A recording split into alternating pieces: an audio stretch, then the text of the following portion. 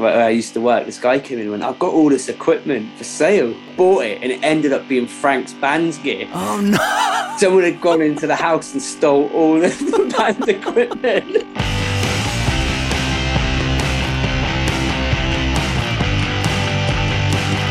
Recorded live at Machine Sound London, I am your host Chaz Langston, and this is the Band Before podcast, episode 5. Now, I've done that in a slightly different order than I normally do, just so you guys know that I do actually do a fresh one every week, and I'm not lazy, in case you were wondering, which I very much doubt you were.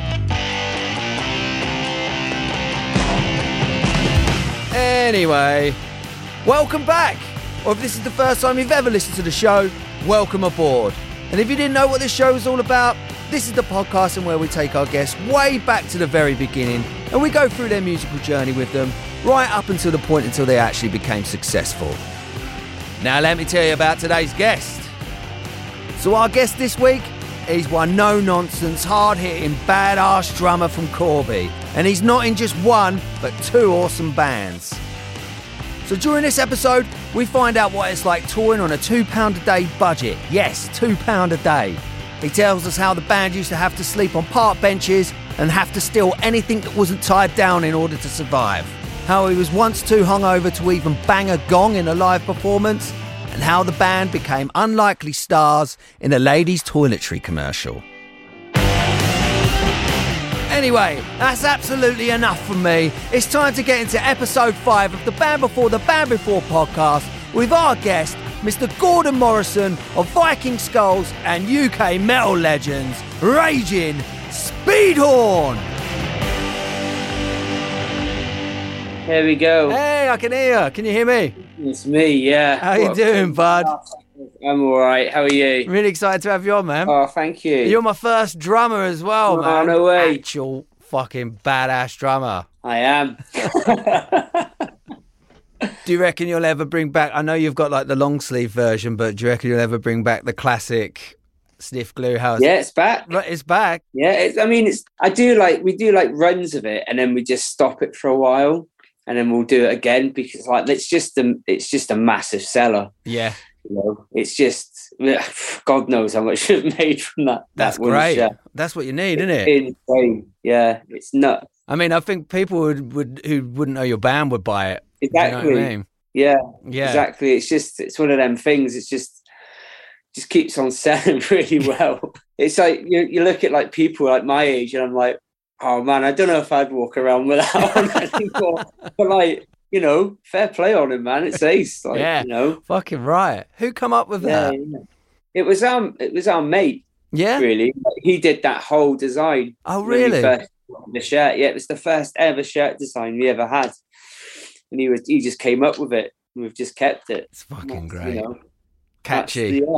Came up with it. Like, did it all for free. Like, amazing. You know. Yeah. Have you cut him in on the old T-shirt, Dollar? No way. You don't need that. He lives in Australia now. We don't need to worry about that. Okay, fuck him then. He's having a good time out there. Yeah. So yeah, he did all that. Just I don't know how he really made it up. Just made it up, and it's just stuck with us ever since then, really. Mate, it's brilliant. Yeah, it's brilliant. Yeah, you can't. Yeah, no one else has got that shirt. No, definitely not. Definitely not. No. You ready to get into it? Yeah. All right, then, man. Let's go back to the beginning. Where were you born? Where are you from? Well, the band actually originates from Corby, so we were all sort of born around the Corby. It's Kettering because Corby didn't have its own hospital. Oh, so we were all basically born in Kettering, which is really funny because people in Corby hate people in Kettering. So it's like a love-hate relationship with that town, which is really funny because I'm like, well, we're all born in Kettering, really. It's like, don't tell anyone that. But yeah, so it's because it's more, Kettering's more like a sort of like a posher town. Oh, is it? And Corby's literally like it was a down and out town. I know all about Corby. Yeah, so it's like, you know, it was that thing of we hated them.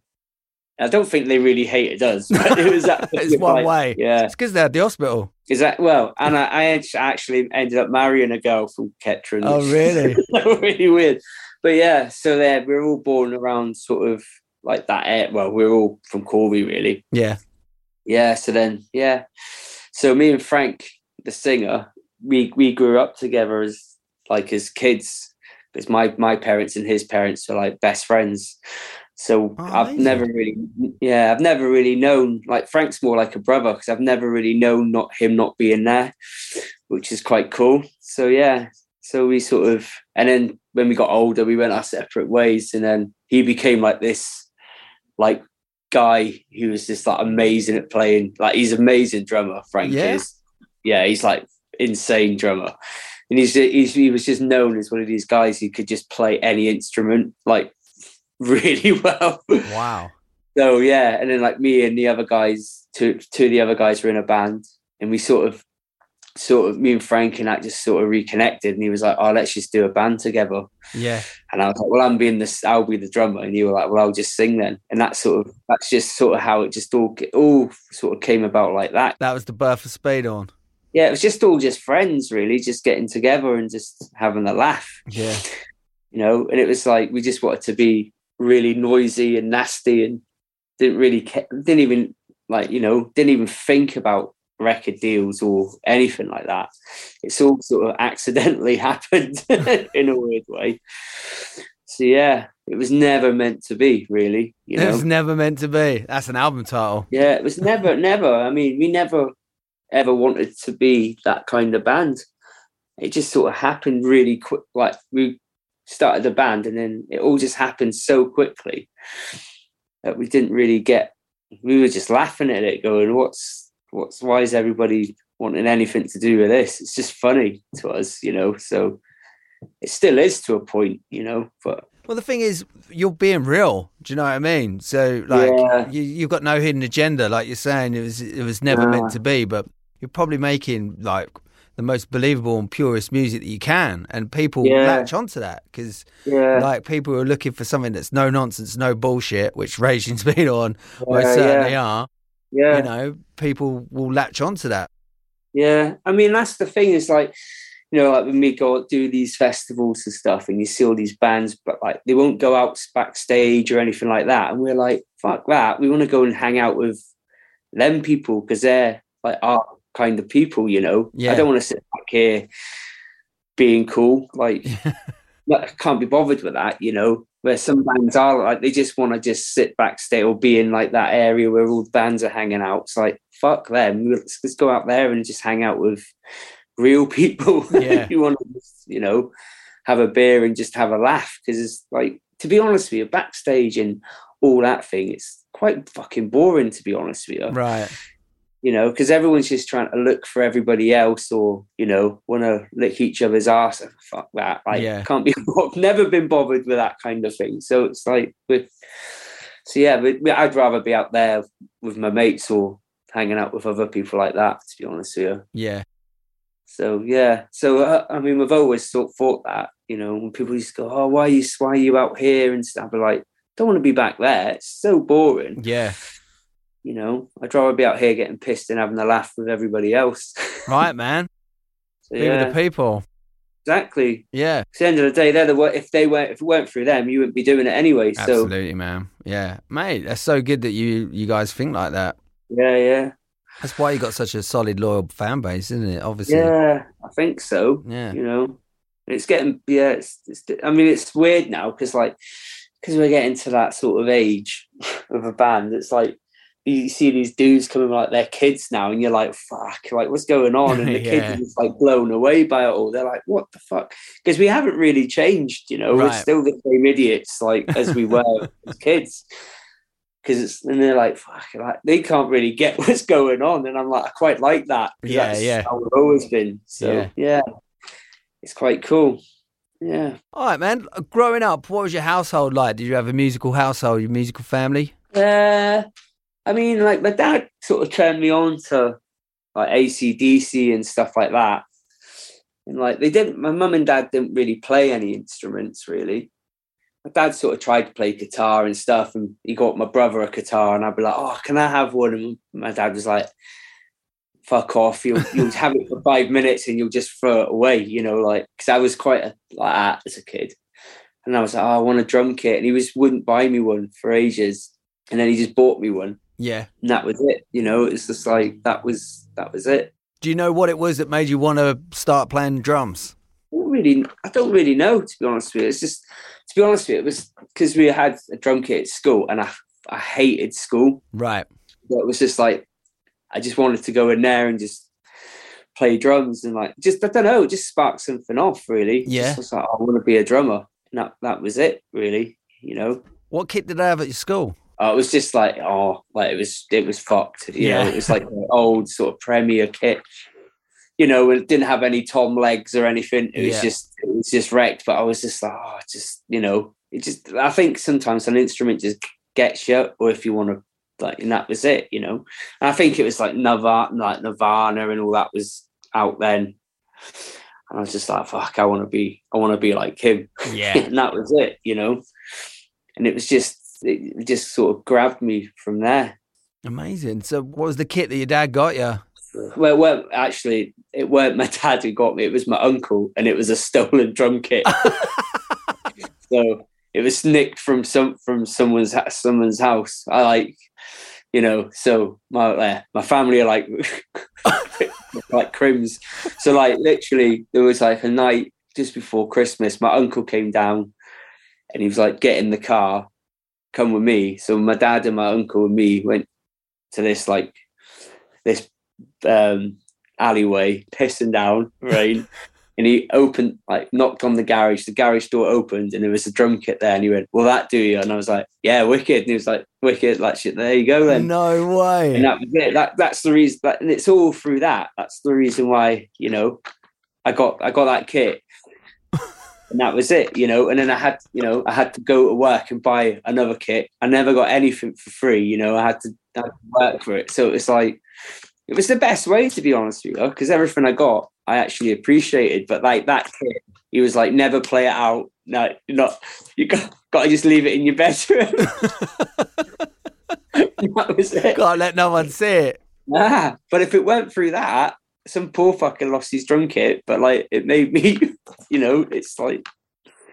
Well, they must have not lived near you or been frightened of your family, because if you were playing, they'd be like, I don't know. I think I know where my kit is. Yeah, I don't know. I don't know what. But like, it's a funny sort of story, because like before Speedhorn started, Frank was in this other band called Soul Cellar, like a metal band. And this guy came in where I used to work. This guy came in and went, "I've got all this equipment for sale." And I was like, "Oh fuck, like what you got?" And he was like telling me I got bass and all, because I play guitar as well. I was like, "Oh, I'll have it all. How much do you want for it?" Like 200 quid or something. I thought, fuck, that's cheap. I bought it, and it ended up being Frank's band's gear. Oh no. Like the guy, someone had gone into the house and stole all of the band equipment. And I ended up with it, and that's how I ended up meeting some of the guys in Speedhorn the first time. It's crazy. What happened? How did that? Like I think like my dad, because my dad and Frank's dad are like best friends. They used to run a garage together. Yeah. And my dad sort of came home and said, "That's all Frank's fucking band's gear." I was like, "Oh fuck!" And I was like, "Oh, I'm just gonna have to give him it back," because one, like they were quite a known band around our area, right? And I was like, I don't want to get on the fucking wrong side of all them boys, like you know. And it's Frank as well. And I was like, "Fuck, just come and get it all." So the guy who used to work with me, he didn't really turn up again after I bought it. But then the stupid twat ended up going down to my dad and Frank's garage to get his car fixed. So Frank's dad slapped him and got all the money back. So I got my money back. So you got your money back. Yeah. Mate, that is a fucking brilliant story. Yeah. So that's sort of how I met the bass player and stuff. The original bass player from Speedhorn. It was all because of that. Fucking hell, man. Yeah. That's completely stumped me. That's brilliant. But where we come from, it's changed now. It's quite a nice town, but like before, when we were kids, there was like nothing to. It was nothing. It was just nothing to do. Yeah. Like, you know, there was no train station or bus. Well, there was a few buses going to the next town, but that was about it. You know, so there was no cinemas or any. It was just a dead end, rundown big town. You know, because you know, because it was a British steel town. So when that went, there was just fuck all to do. Right. So it was just like fighting or play music, basically. Right. So we did that. I did fighting as well, but it was just nuts. It was just a weird, like, when I go home now, I can't believe it's the same town. Oh, you're not living there anymore? No, I live in Wales. I've lived in Wales nice. since the band sort of started. I moved from there to Wales. So nice. Yeah, but it ain't too, you know, like when we practice and stuff, because we're all over the place now. So usually I'll go up, because 3 of them live in Stoke. So we usually just go to Stoke. So we still go back, but we're rehearsing back in Corby this weekend. So, you know, it's still sort of the base of it's all still around that area. Yeah. So yeah, but it's weird because it's only me and Frank who are from Corby now, who are actually in the band, which is quite weird. But you know, they're all still like us, so it just don't really matter. They still fit the bill. Yeah, exactly. I mean, the only one that's a bit different, well, he was different. He's come around to our thinking, is Andy from 100 Reasons. He plays bass for us now. Oh, amazing. Yeah, he's been in the band for like 3-4 years. Oh, great. But like he fits in, like he was just straight in, fitted in really well. But we've known him for years because we toured the same sort of circuits together. Yeah. So yeah, it's great. It's awesome. So yeah, that's how we started, really. 1, 2, 3, 4. Oh, that's wrong. Oh, sorry. So who were early influences for you back in the day, like drumming wise? It was just all Dave Grohl for me when I was a kid. It was all him. I didn't really care about anyone else. Like he's the guy who sort of I learned from, because, you know, I used to have it on, like I used to have like this DVD of Nirvana playing, and I just go through it, just like bit by bit, just stop it. And that's how I learned how to play drums, really. Are you self-taught? Yeah, I've never had a lesson in my life. I mean, like when we started Speedhorn, I was fucking like, it was good that Frank was there, because Frank would be like, that's fuck it, you're not playing that right. And he'd sort of teach me how to do stuff. Because I was only playing drums for like 2 years. And really? 2-3 years before Speedhorn started. Wow. And like, I went into that band with like Frank and Gareth and Darren, who are like literally fucking like amazing musicians. So you had to sort your shit out, or else you wouldn't, or else you're not lasting, you know. Not especially with Frank. He's really on it with stuff like that. So you need to be on your game, or else it's bad times. And it's still like that now, you know, with me and Frank, because we've played together for so long, we'll just come up with a riff, and you have to know it straight off the bat. You have to be bang on it. But that's the way we write and the way we are. So so it's sort of just like the band sort of, it's all accidental how it all happens, you know, because we played together, then something happened, and Frank was like, right, let's just do a band. And it was like that night, it was just that was it. It just happened. Yeah. That was the band, you know. So he was a real driving force throughout the whole thing. Yeah, I think all of us the thing is with all of us, we were just wreckheads really when we were kids. We didn't really take things like seriously, you know. We just wanted to have fun. And then it was just like one night, our friend, he was in a band called Cubanate, which were quite a big band back in the day. He walked past from coming back from America. He was like, oh, what's that band? And came in. He was like, right, I've got a mate who might want to be interested. And that guy worked for TFI Friday. Right. And then he came down to see us, and he was like, right, I can get you some gigs. And then it just rolled from there. And that was it. Like, you know, out of nowhere, we were like, well, we were playing decent shows, but then our manager was like, right, you're going to play, right, we're going to buy you 3 tents. We're going to rent you a van, and we're going to give you just dates. And back then, like, internet wasn't a big thing. Yeah. So he'd just send us like posters dates, and it'd be like fucking like month dates every month. And we'd sleep in tents, and we had £2 a day each. £2 a day. Yeah. So it was like 12 quid between us to live off of. And that's how we did that for 4 years, like sleeping on park benches and everything. Really? Yeah, just on tour all the time. Mate, talk about cutting teeth. Yeah, that's just the way we did it. It's like, you know, and we'd moan about it, and he'd be like, that's exactly what you said to me in the meeting. Like, this is how you wanted to do it. So this is how we're doing it. We're going to start from the bottom, and we're going to do it properly. And that's, you know, and then but then, you know, we did that for years. And then the next minute it just went bang. And it was just like, we were everywhere then. And we were like, how the fuck did that happen? Yeah. But it just came out of nowhere. You know, it's just, you're on this tour, you're on that tour. And then it just went nuts after that. So yeah, it was just it was so hard. You know, there was a point where I was in a van in December, all of us sleeping in a van with we used to go out with it weren't a splitter van. It weren't a van with seats. It was just a van. Mm-hmm. And we'd sleep on our cabs and drums and everything. And there was one night I was like, it was in like December, and I was like, I can't do this anymore. I can't, like, literally, I'm physically fucked from this. And then literally, I think it was like a couple of days later, our manager was like, right, you're on tour with Biohazard. We've got a tour bus. We're off to America. We're off to Europe for 8 weeks. And then after that was it. Like, it just went nuts after that. Amazing. Was your manager Dave Bianchi? Yeah. Yeah, I know Dave. I might be seeing him later on tonight, actually. Oh, he's a legend, he is. I love him. Yeah. Yeah, he's a legend, man. It's like, even now, to this day, you know, like, if I've got anything to ask him, you know, I'll ask him, and he'll help me out as much as he can. Yeah. You know, and it's like, that's the thing with, like, because he's from Corby as well, isn't he? That's so right, it's like, yeah.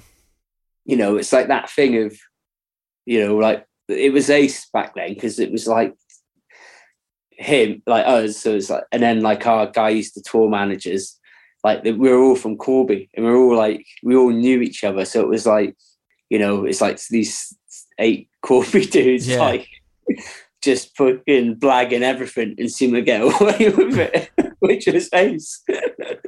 You know, you couldn't. Yeah, without him, like, the band would never have done anything. To be honest with you. Oh, really? Nah, it was all Dave. Really? Yeah. I'm sure he'd agree with that as well. Probably, but you know, you speak to him. Like, there's been a few times where, you know, we're on tour with Slipknot, and like a load of us, some of us went back, and a few of us stayed out, and we just got fucked with Slipknot. And like, me and Daz went back, and us two together shouldn't happen. And I was like, Daz, let's just throw the table out the window. And it was like 4 stories up.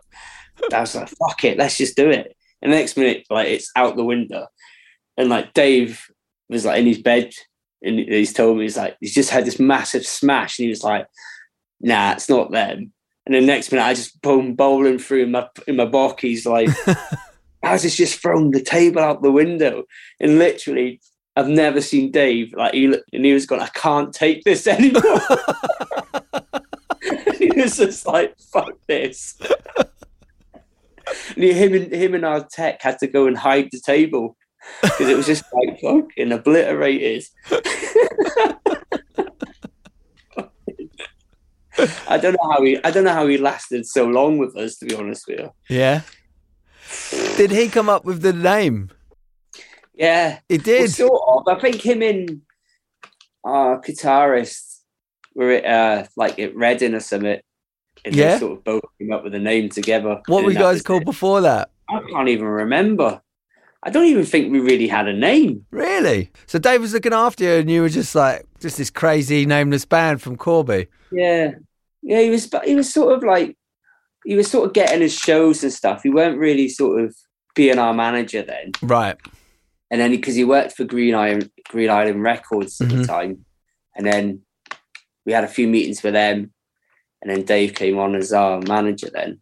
But again, like that was so long ago that Dave was like, I don't even think he really knew what he was doing back then. Right. To be honest with you, you know, I think we were all just, you know, he was, well, you know, Dave is, he's a blagger at the best of times, you know, and he's got the gift of the gab. He certainly has, yeah. You know, and that's, you know, and he just got his amazing stuff, which was just insane for us back then. Yeah, the guy's a genius, man. He's a legend, man. Yeah, he's so he is a legend, indeed. Big up Dave Bianchi. Yeah, he's a good lad, you know. And again, like, it's great that we've sort of, you know, because when sort of shit sort of started going shit, he was just so busy with other bands, and he was going into like that sort of indie kind of genre. And I could, you know, like, he weren't making money out of like realistically, like metal bands and stuff, they don't really make the money. No, to be honest with you, yeah. You know, and it's like he, you know, like, well, Dave wants to make money at the end of the day. Like, he's trying to live, in, you know, and that's what he's done. And I'm, you know what, I'm proud of him because he's done fucking well for himself. Yeah, he fucking has, man. But yeah, I mean, again, it's just really nice to still sort of have Dave around. Yeah, Uncle Dave's always there if you need him. He's always there. I always remember messaging him about something, and he went, "I'll sort that. No one says no to me anymore." Oh, that's wicked. It's just like, I thought that's amazing. No one says no to me. It was like, fucking love him. Oh. A ledge. Was Speedhorn your first band then that you were in? I was in another band for a while with John and Tony, the original guitarists. Right. We did like a couple of shows, and then it was like, yeah, straight into Speedhorn. Yeah. Which was fucking like, it sort of blew my mind really. Because I didn't like, I was quite shy then, because I didn't really know what I was supposed to do or not. Like, the other boys were just wild, and I was just there going, fuck, like, what, like, am I supposed to be like that? You know, I was just like, didn't really know what to make of it all, which is quite strange now thinking about it. But I didn't know what it was all about. I was just like, what the fuck's going on here? Yeah. Out of nowhere, like, playing like proper shows and being on tour and stuff like that. I mean, being like, I think I was only like 18 or something. Really? So, yeah, I must have been only 18. So I just sort of didn't really know what was going on. But luckily I had like a mum and dad who were like, just fucking go and do it. Yeah. Don't worry about anything. Whereas, you know, some of the other lads were like, their parents were not happy about it. My mum and dad were like, just go and do whatever you want to do. Don't worry about anything. Yeah. You know, which was ace, to be fair. So yeah, so I was a bit like, what the fuck? And then like meeting Dave as well. He's Dave, and I was like, who fucking, like, this guy's fucking mad. You know what I mean? It was like, he was the perfect manager for you guys. Man, there was no one ever better for us, you know. Nah. There was no one. I don't think anyone would be able to handle us because we were just too fucking wild. Mm. But then back then, like, you know, he was only in his 20s, or late 20s, so he was just as mad as we were. Yeah. You know, so it was just like, sometimes you didn't know if he was your manager or your bandmate, because it was just, you know, it was just not. I'm sure if you asked him about some stories, he's got some fucking bangers. Yeah. Oh, I'd love to see Dave. I ain't seen him in so long, like, properly. Last time I seen him, he came to a Speedhorn show. Oh, he did? Yeah. Oh, great. I bet he loved that. Yeah, he helped put it on, which was ace. So yeah, it was ace. It was really cool to see him. But like, you know, he's just missed the big now, isn't he? Yeah. Like, you know, and it was just like, big dick Dave now, isn't he? No one says no to Big Dick Dave.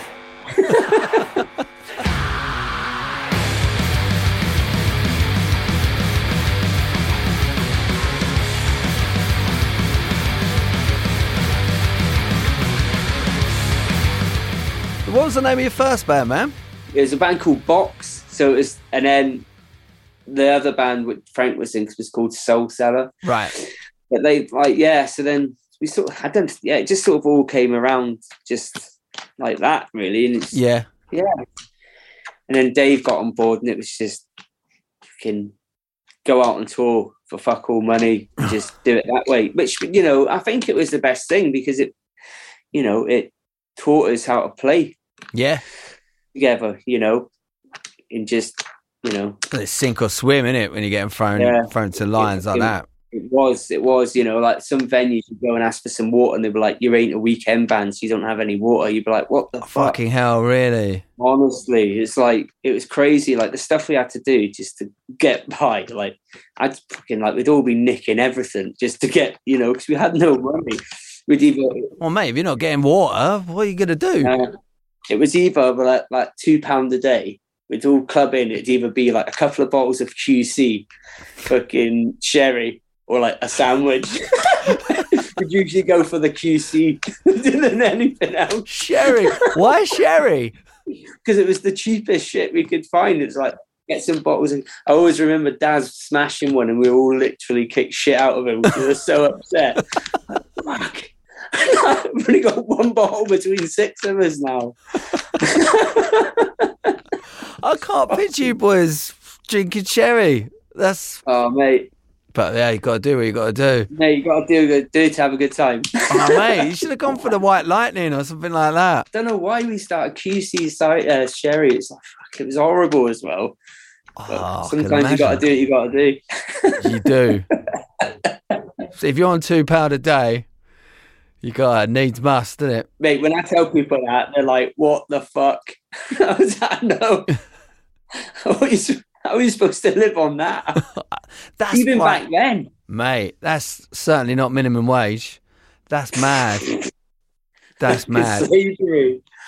Oh, mate, you're better off. Oh, you're almost better off with nothing, really, aren't you? Mate, honest to God, just fucking eating out of bins and everything. Like, it was fucking no. I was going to say, is it fond memories? Yeah, it's the best times, really, because it's like, because, when you're that age, you don't really give a fuck anyway. No. No one did, and you'd hardly ever be home, so you'd never get any shit off of, like, your mum and dad or anything like that. You're just on the road all the time. Yeah. It was just fucking good times. Yeah. And just like, you'd stay at someone's house and you just literally, when they gone to work, you just nick everything out their fridge and fucking back on the road, loving life. Honestly, like, just take anything. And luckily, like, we had this awesome music shop where I used to live.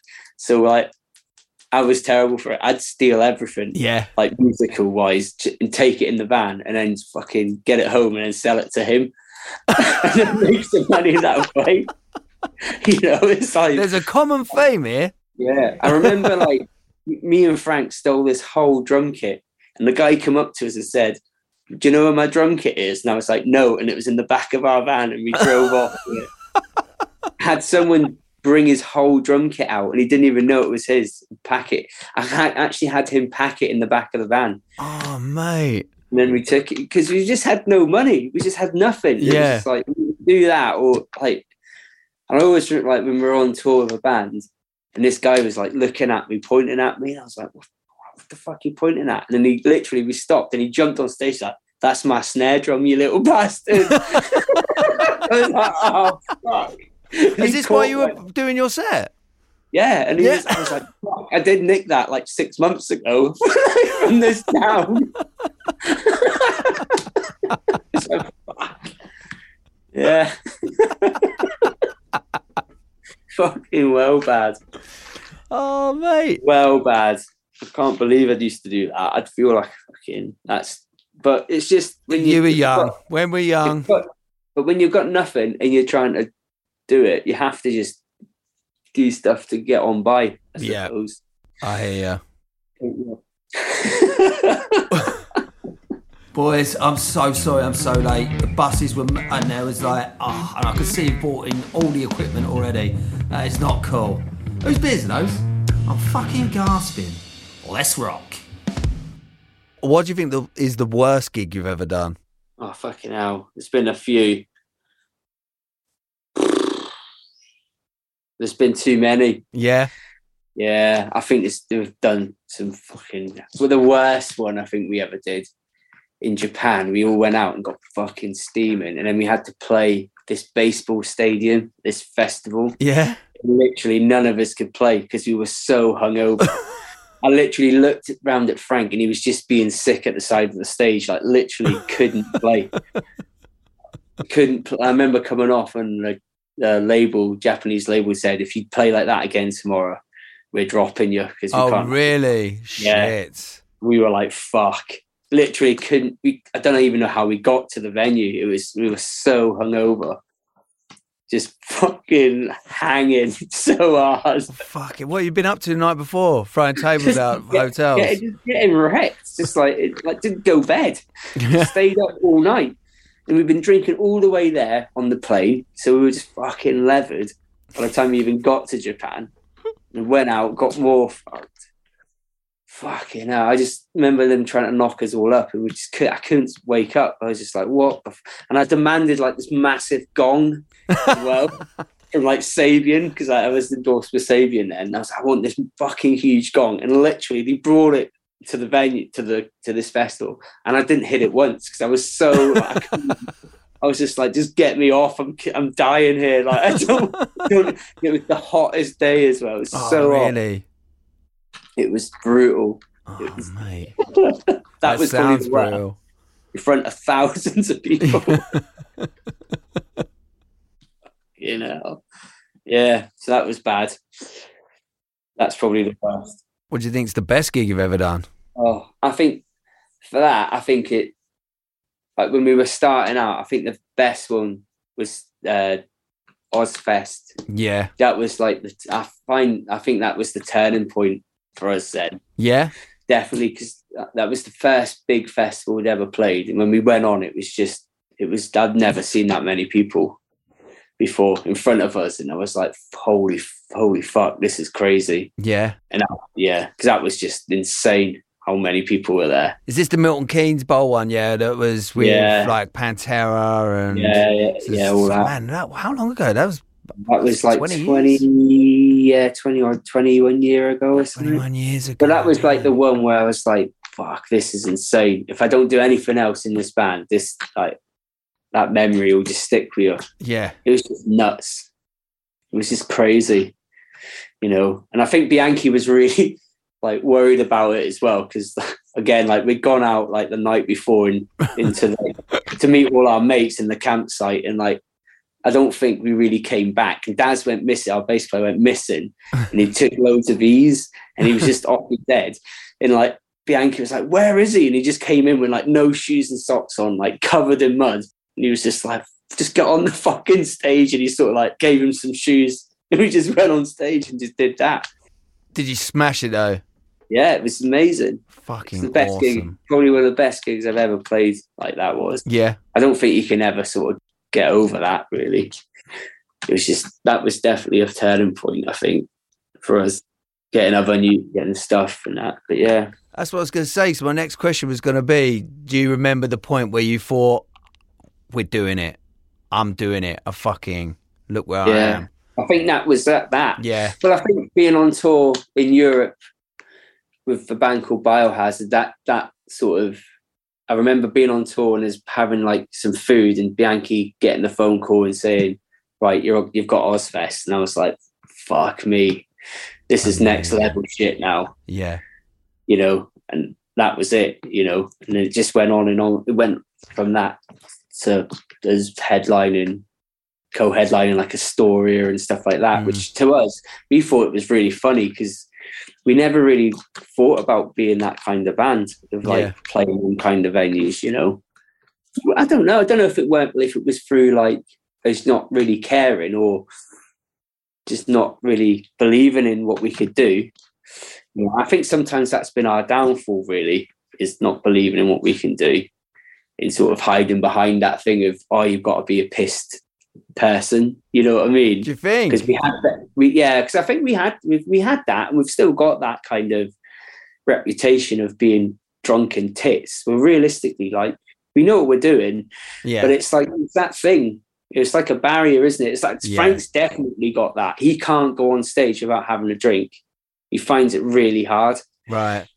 It's like he changes from like, because he's such a nice dude, like in real life, but then when he gets up there, he just becomes like this arrogant, like bit of a dickhead, and he's not like that really in real life.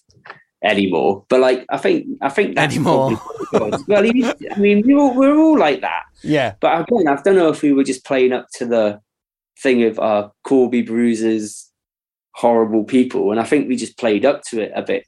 Yeah.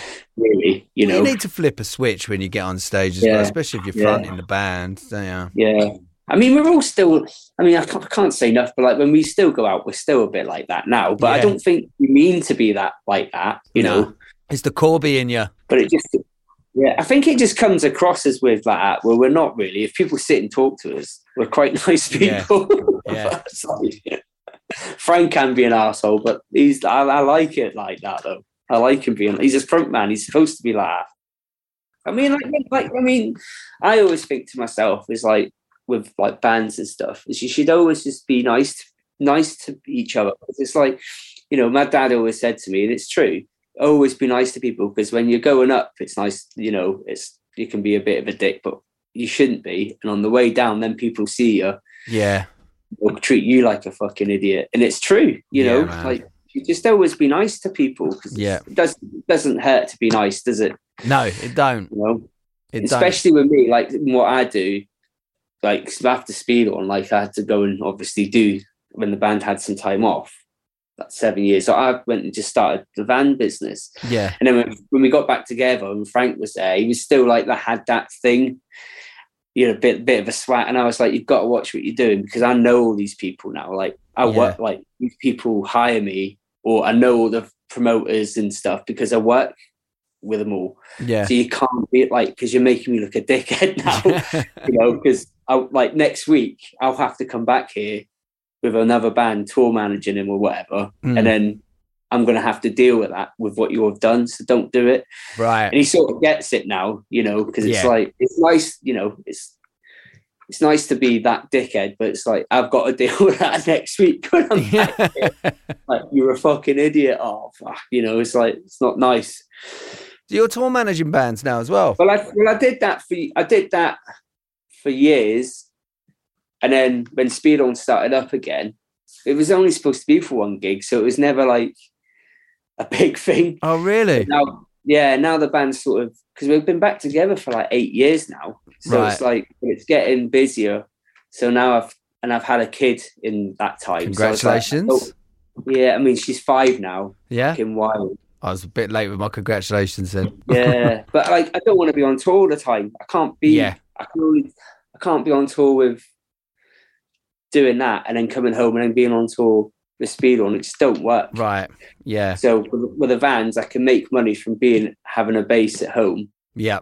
When I go on tour, I'm going on tour with my band, going, you know, doing stuff for that. It just makes it easier. My wife's a lighting designer for theatre, so she's on tour all the time as well. So we've got we're like passion ships, right? Constantly. Yeah, it must be hard, man. It is, but it works. Yeah. You know, if we're together too long, we don't talk. We piss each other off too much, but yeah. But but that's because we're used to just doing this kind of thing. Yeah. You know, which is nice.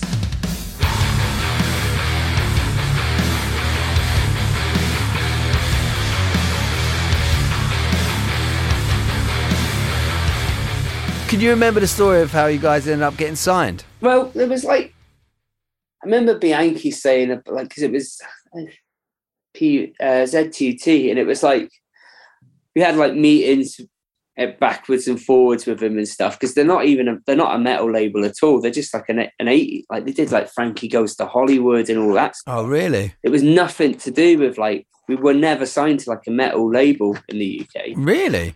No. Not at all. I just assumed that you were like on Roadrunner or something. No. We were signed to Green Island Records, and the guy who did that, Dave worked with, and he did like Mark Morrison and fucking Gabrielle in something. He had something to do with All Saints or something. I can remember that getting bantered around. Right. And he was like this big Rastafarian dude, like, right. And like we went with him because Dave was there, and then. Like, I don't know, I think the Rastafarian guy had something to do with SPV. He had some connection, and that's how we signed with them. Right. And they did like, God, they did loads of like proper big banging 80s bands. So like they had loads. To be honest with you, I think we were a bit of a tax haven, you know, like they just spit like, fuck, how can we get rid of some of this money? We'll just blow it on that silly metal band, you know, but like, hey, it works for everyone. You know, man, like they, you know, like they gave us a deal and they, you know, they put us on tour. They gave you £2 a day. You know, but no, that's when we started getting a little bit of money. Oh, right, got you. You know, there's always that thing of, where the fuck's our money? Like, we're selling loads of T-shirts and like we'd never get any money and stuff. And we were like, what the? I remember being backstage at Ozfest kicking off, like, we've got no money. We're playing these big festivals and stuff. We've got nothing. We've got no. And he just like, he was known for it. He just like, go like disappear and come back with loads of £50 notes and they just give you loads of £50 notes and then just to shut money. You up. Yeah. But it was like, there was a point where I think SPV, we were like, we've got no money. We can't live like this. Like, it's good that we're doing all this shit, but we ain't got nothing. No money at all. And my SPV, I think tried to take him to court or something, but then he declared himself bankrupt or something like that. Right. I remember right, and it was like a lot of money, like merchandise money, because we were like the second biggest selling merchandise band at Ozfest that day. Really? With the T-shirt with the sniff glue, Hail Satan. Yeah. So think about how much that was. Mate, that's mega bucks. You were the second biggest selling band. Yeah. I mean, it must like, be second to Sabbath then, I guess, right? Yeah. And it was like we were selling loads of merch at that point, and just no one could really sort of tell us where the money was. Shit. And we were like, this ain't good. Like, we've got no, like, literally living at home with your parents with no money after being on. And that's when my dad was like, there's something fucking going on here. You should have money now. Yeah. Or like, not saying like because you're playing them festivals, but you've been on tour forever. You know, you're signed to a decent label. Where's all the money going? And it was just like, yeah, I've got fuck all. That's fucking savage. Yeah. Yeah. And like we sort of fell out with Dave for a while and stuff as well. But, you know, it's just one of them things, isn't it? It's just like you signed a deal at such a young age that I think anyone could have put anything up in front of us and we'd have went, fucking yes, it's going to get us out of Corby and tour and fucking all that. Let's just fucking do it. Realistically, we should have looked at it a bit better than that. But at the end of the day, as I always say, it's like that shit helped us get to like our band's still going now to this day. Yeah. Not many bands from that era of our kind of whatever you call it, metal or whatever, like is not going. Well, none really, is there? Yeah, we're the only one. Yeah. So I'm quite proud of that because it's been fucking hard work to do what we're doing again. And everyone was so glad to see you guys come back as well. Yeah. Yeah. I was really shocked when we said we were going to come back and do a couple of shows, how many people were jumping on it. Yeah. Which was ace, you know. Where were your first couple of shows? First one was Corby, then we played Sonosphere the next day. Oh, no way. It's fucking great. Headlined the tent. So, yeah. You headline a tent. That's great, man. To come back and fucking headline a tent straight away. Yeah. And then it just went on from there. Just was like, I mean, even now, like sometimes you get offered stuff and it's like the fees are shit or something like that. But like, it might, because I sort of run the band now.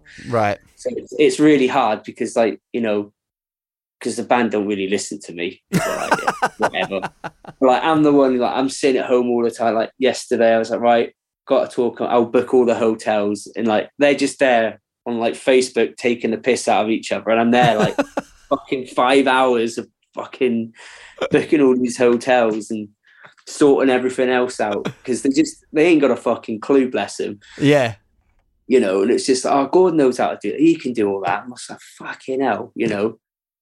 You're getting as much money as I'm getting out of it, and I'm fucking doing about it. But I don't mind at the end of the day. You have to. Yeah. If I want to do it, that's just the way it is. Yeah. You know.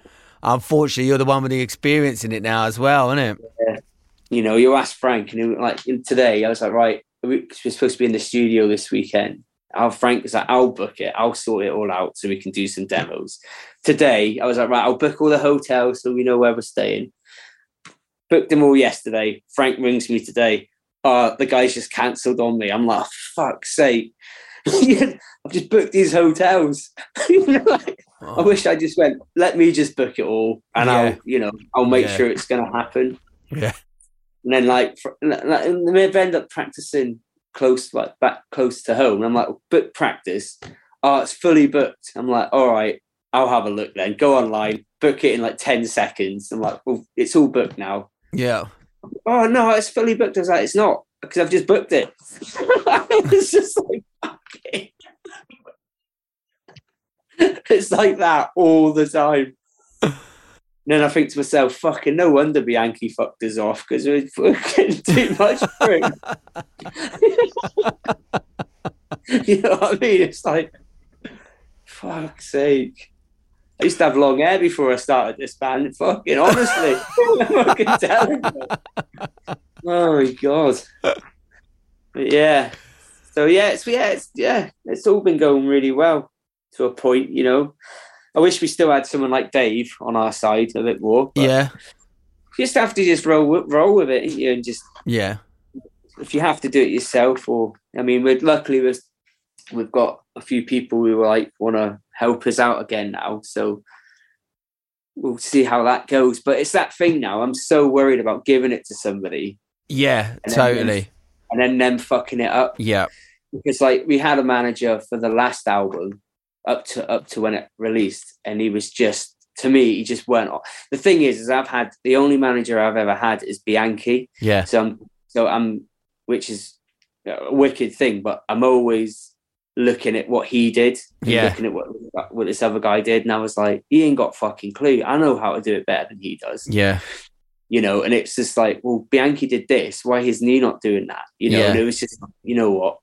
Fuck off. I don't want nothing to do. And it was just like, there was just bits of stuff starting to happen. I was like, where's our money? Oh, you've got no money in your account. Well, how come before, when I did it, before you came on board, we always had money in our account? Yeah. You know what I mean? Yep. It was that. And then we fired him. And then like a month later, we had 10 grand sitting in our account. And I was like, well, there you go. Why did we have no money? Wow. Yeah. You know, and I was just like, there's money going somewhere and I don't like it. So I'm taking it back. Yeah. And it shows you, done it. If like, and even to this, even now, people still try and fuck you over, even when you've been doing it for so long. It just shows you, like, if you're not sort of got your head in it. Yeah. Someone can do that to you. Absolutely. And like the ball's more in your court this time around as well, isn't it? Because like where you guys reformed, you've still got that solid fan base. Yeah, it's not like you're starting again.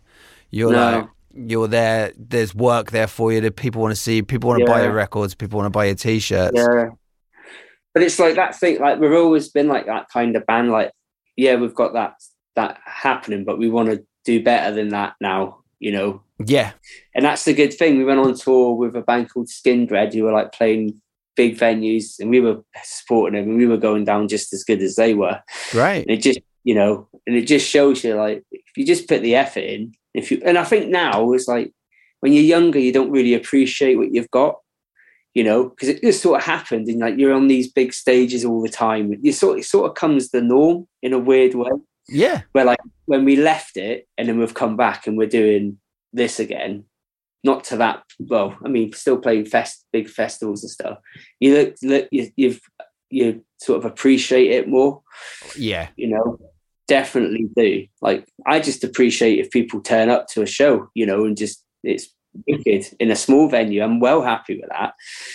Where like before, we probably wouldn't even have thought about it, because it just, we wouldn't even have probably said, oh, that's rammed, it was wicked. We just crack on and just get pissed and just not really think about it. Where now I'm like, that was ace.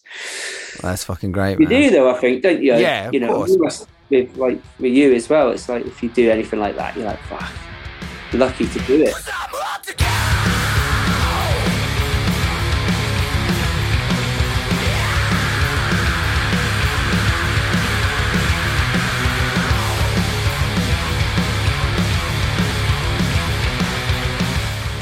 did the TV show come about for you guys? TV show? Yeah, didn't you had a show on, I can't even remember the name of the channel. What, Bravo, was it? Years and years ago. We did something there, didn't we? Yeah, I can remember you headbutting bricks and stuff. Yeah, that was John. Yeah. Madman, yeah.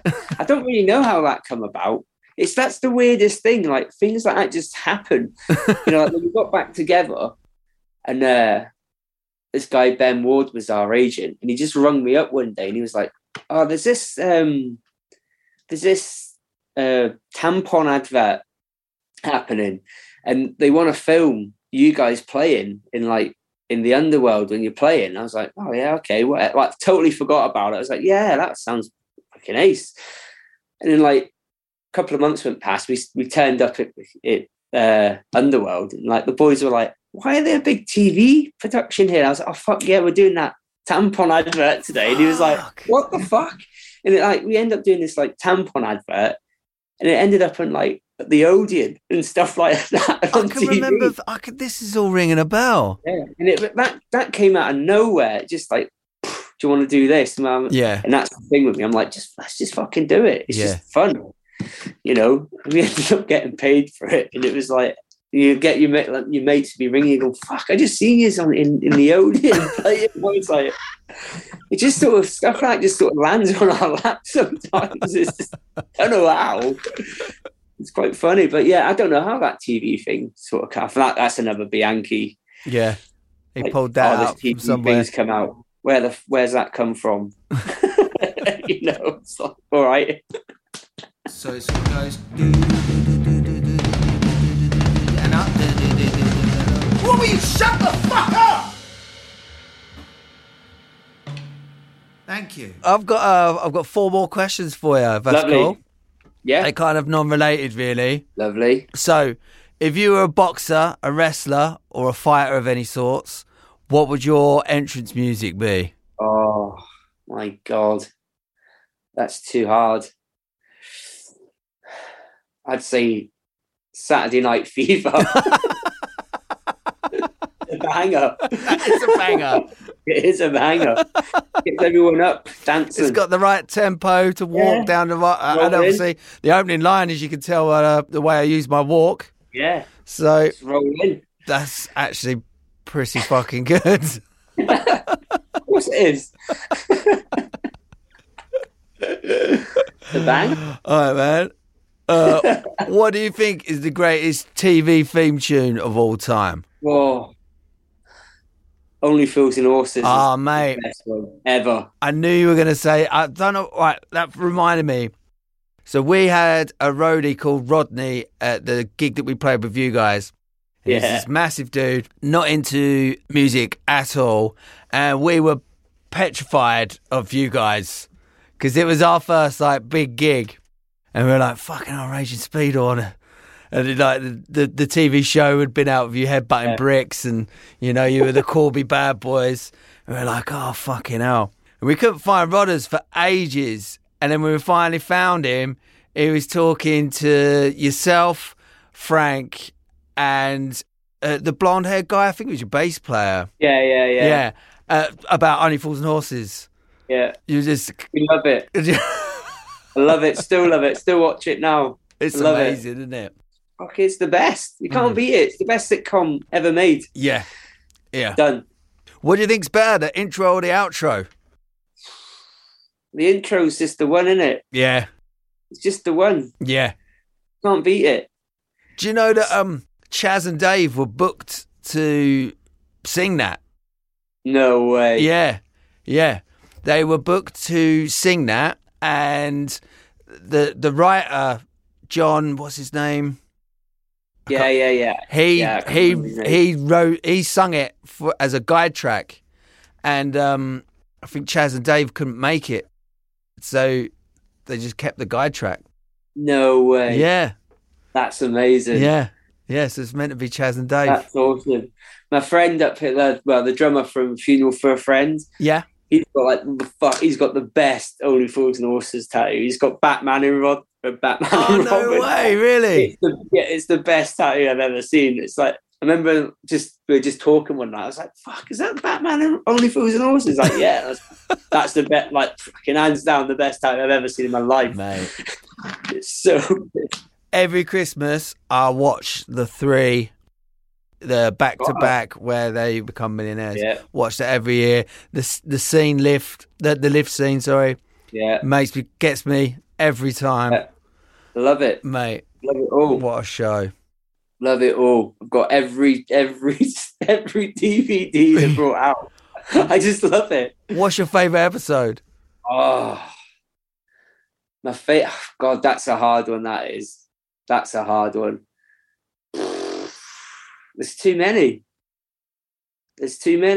Dates is a good one. Yeah, I don't know if you've ever seen that. The feature length one. Is that the one where he meets Raquel for the first time? Yeah. By the outside the station under the clock. That's a banger. And Jolly Boy's out, and that's another one. Yeah, cracker. Yeah, love it. Might watch it tonight. Yeah.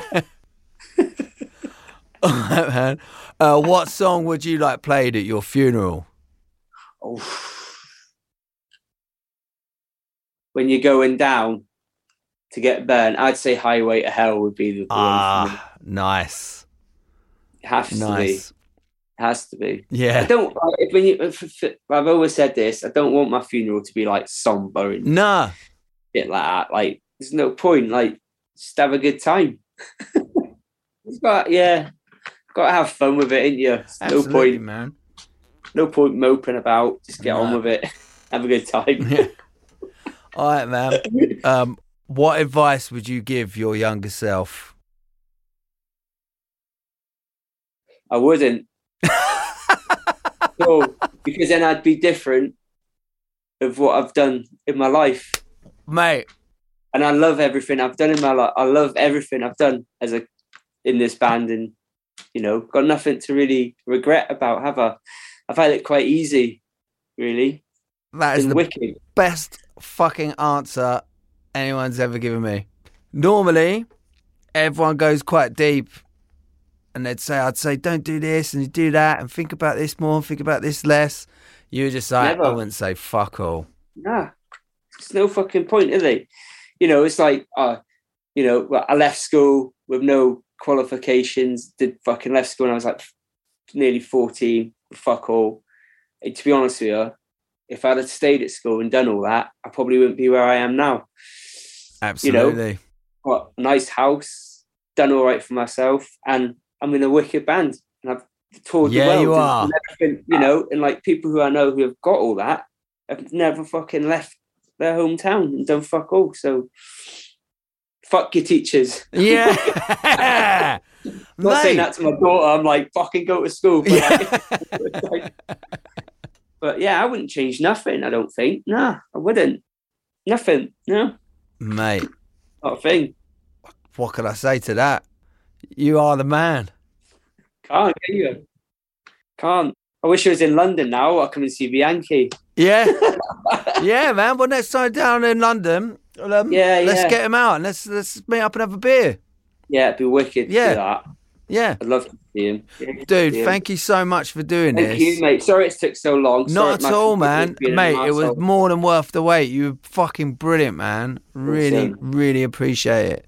When I'm down in London, I'll see if you're about. Yeah, man. I'd love that. Let's have a beer. Yeah, it'd be awesome. Let's have a beer and headbutt some bricks. It wouldn't be a bit, it'd be beers. Yes. That's fine with me. That's fine with me. See you soon, bud. Bye-bye, mate. Bye-bye. Bye.